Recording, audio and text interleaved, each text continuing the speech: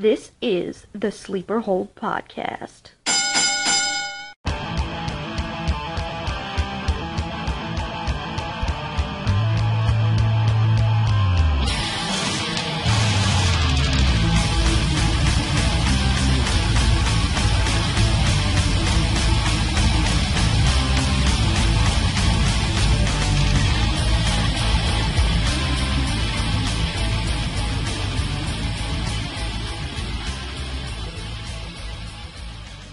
Welcome to the Sleeper Hole Podcast, where there is no disqualification on the topics and falls count anywhere.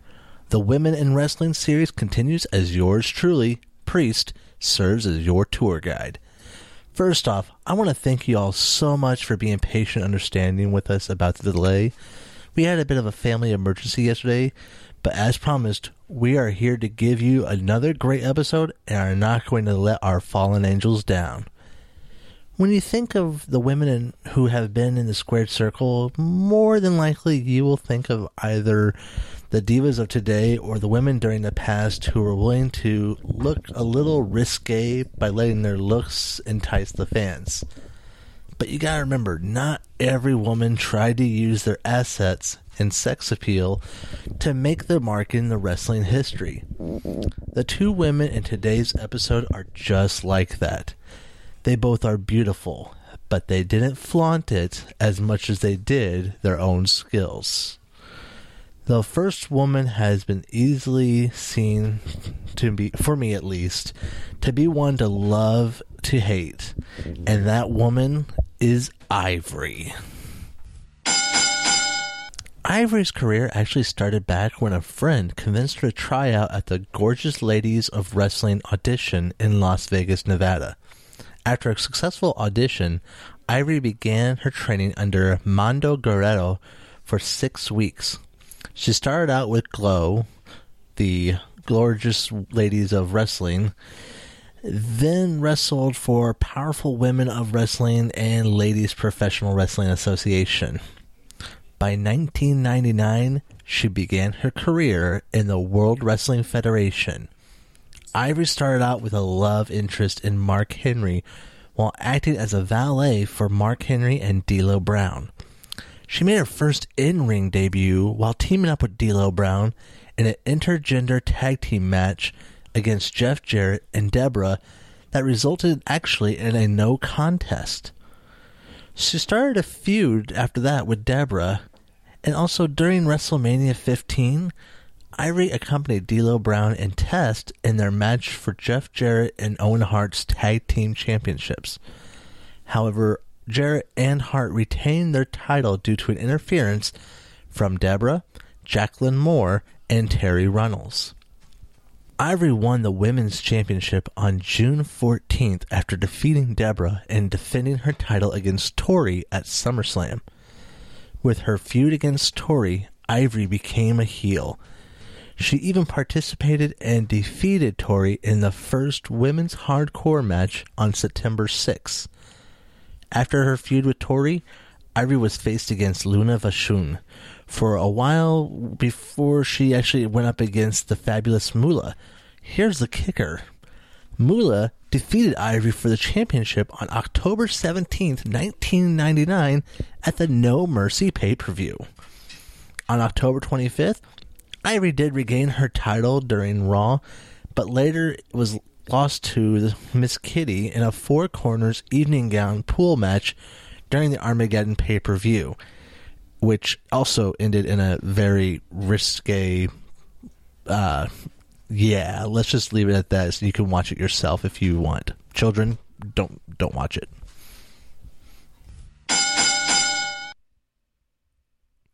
Here at the Sleeper Hold Podcast, we strongly believe in helping others. This quarter, the Sleeper Hold Podcast is Going Pink with Susan G. Komen as we join the Rise Above Cancer campaign. Susan G. Komen is the world's largest nonprofit funder of breast cancer research.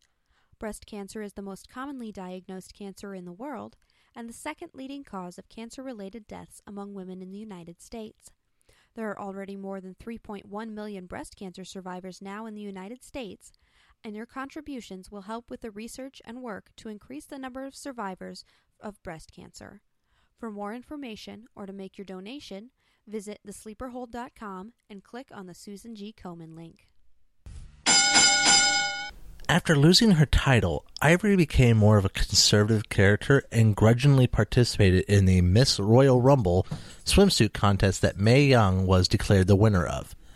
Ivory made her focus towards Jacqueline's Women's Championship, but without any success. Ivory took a short hiatus and returned on September 2000 as a member of the most annoying faction I ever knew. And I mean, even more annoying than the New Day. We're talking about the Right to Censor. Ivory began to wear less suggestive ring attire and more conservative hairstyles while focusing a rivalry between the women's champion, Lita. In a fatal 4-match against Jacqueline, Trish Stratus, and Lita, Ivory became the women's champion once more. Ivory would retain this title against Lita at the Survivor Series and even a triple threat against Trish Stratus and Molly Holly at Armageddon. With Right to Censor behind her, Ivory's focus actually went towards China. This was after China became the cover of a year 2000 Playboy issue. On December 7th, Ivory and Val Venus delivered a double-team piledriver to China on Raw, injuring her neck. On 2001, Ivory retained her title again against a returning China when the ninth wonder of the world re-injured her neck. But at WrestleMania 17, China was able to defeat Ivory for the championship. Shortly after, Right to Censor disbanded on April 26, 2001.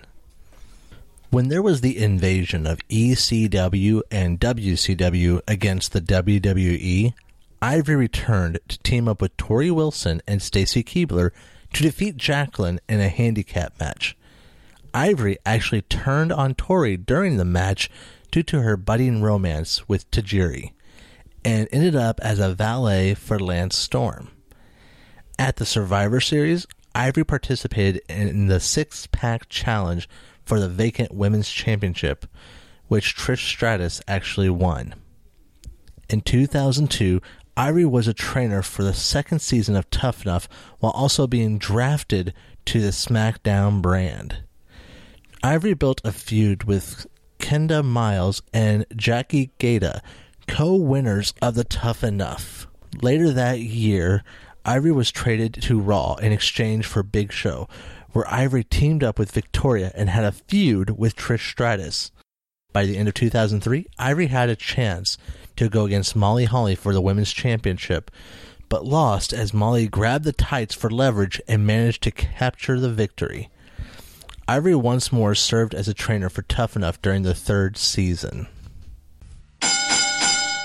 The next woman is one that for the longest time was a huge fan favorite, even with her sweet, innocent persona.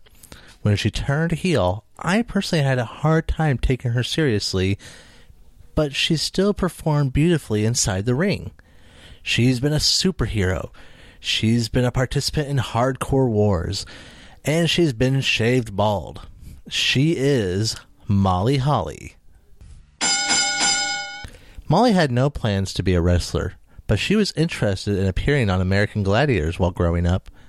She trained to be a powerlifter from age 14 to age 18, and at age 14, she broke the Minnesota State powerlifting record, 75 pounds, for her age by lifting 100 pounds. She also trained as a gymnast, and later she began wrestling for fun, not because she wanted to be on TV. Molly's training began under the wrestler Dean Malenko in 1997. She began her career under the name Starla Saxton and won 2 championships in the independent circuit. By 1998, she had begun her on-screen career under this name for both WCW and the WWF, including a match where she beat Jacqueline for the WWF Women's Champion on an October 98 episode of Sunday Night Heat. In 1999, Molly started in WCW as Miss Madness, a valet for Randy Savage.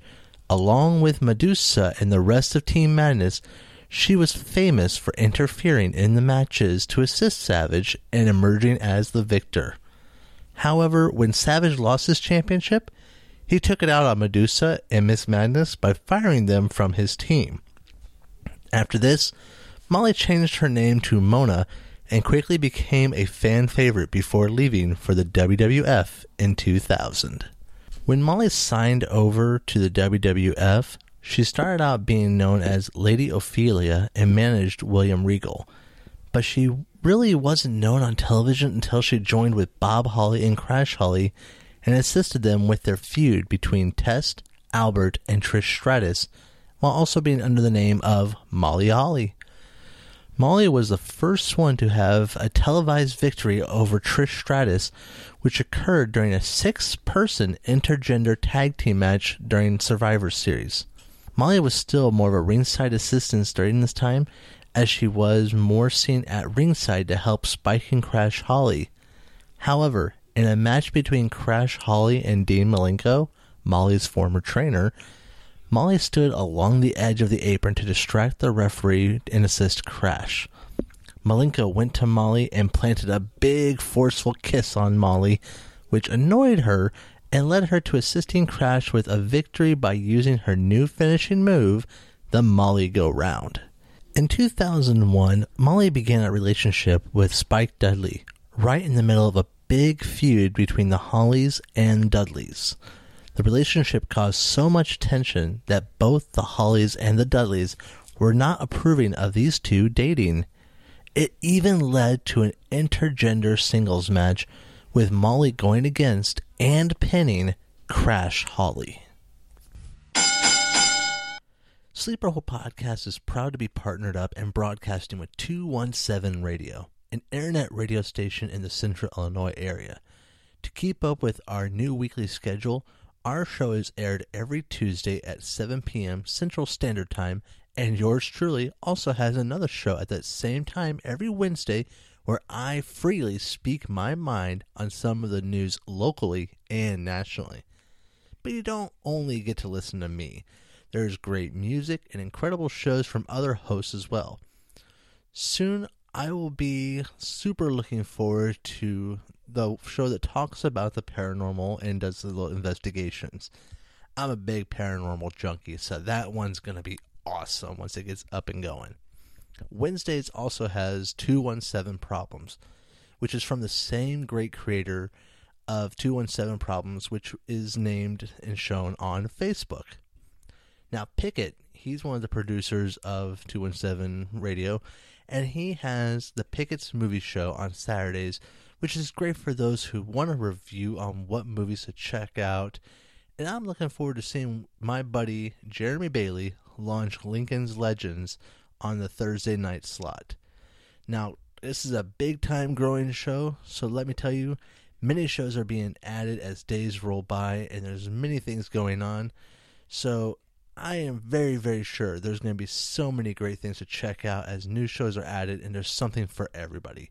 So what are you waiting for? Just go to 217radio.com.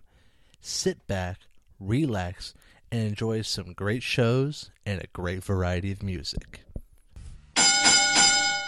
In September of 2001, Molly Holly dumped Spike Dudley and took on a new role as Mighty Molly, the superhero sidekick of the Hurricane. The two were a great gimmick of crime fighting, or heel fighting rather, duo. The duo looked like they were going to be inseparable, that is, until you put the hardcore title in with a mix of the 24/7 rule. Basically, the hardcore championship is on the line 24 hours a day, 7 days a week, and the champion will have to defend his title anywhere he goes. So, as long as a referee is around, the title can be up for grabs. During WrestleMania 18 in Toronto, the Hurricane won the hardcore title and began to have an interview. And during this interview, Mighty Molly distracted the Hurricane with something off at the distance, and while the Hurricane was looking away, Molly thwacked the Hurricane on the back of the head with a frying pan. Yeah, you heard me right. Don't believe me? go check out WrestleMania 18. That's pretty much the highlight for me. I love watching that bit. Painting the Hurricane, though, Molly did become the first female wrestler to be the hardcore champion. I say female wrestler because there was another woman before her, but it was just a valet for the Godfather. An hour into being the champion, though, Molly had her face slammed into a door and lost her title to Christian. Once she split ways with the Hurricane on 2002, Molly returned to her name of Molly Holly and darkened her hair to an auburn brown instead of donning the blonde locks. She became more of a heel while being a bit of a self-righteous prude who was distinguished by the other women in the WWE that used their assets to gain popularity with the fans. Often referring to herself as prude and wholesome, she once more had a feud with Trish Stratus, where she won the championship at the 2002 King of the Ring pay-per-view. At the Unforgiven pay-per-view, though, the title would return to Trish. However, Molly did get her second women's championship reign by defeating Gail Kim, who later did team up with Molly. Molly and Gail ended up having a big feud against Lita and Trish, which led to Molly defeating Lita at the Survivor Series. On February 23, 2004, Molly lost her championship to Victoria in a 4-way elimination match.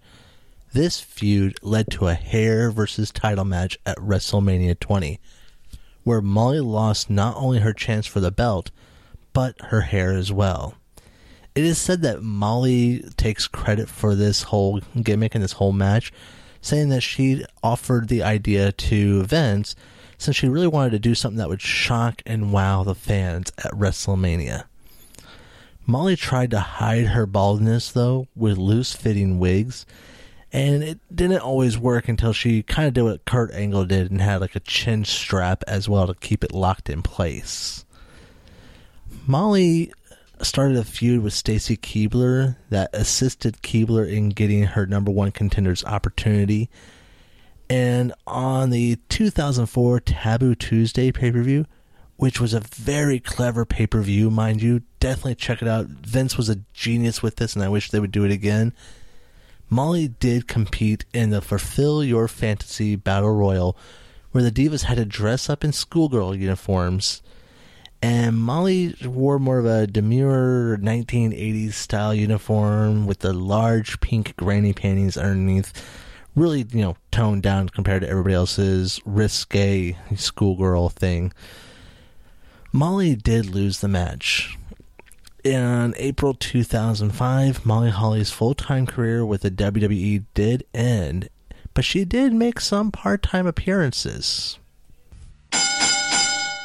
Well, ladies and gents, that does it for this week's episode, but we are far from done with this series.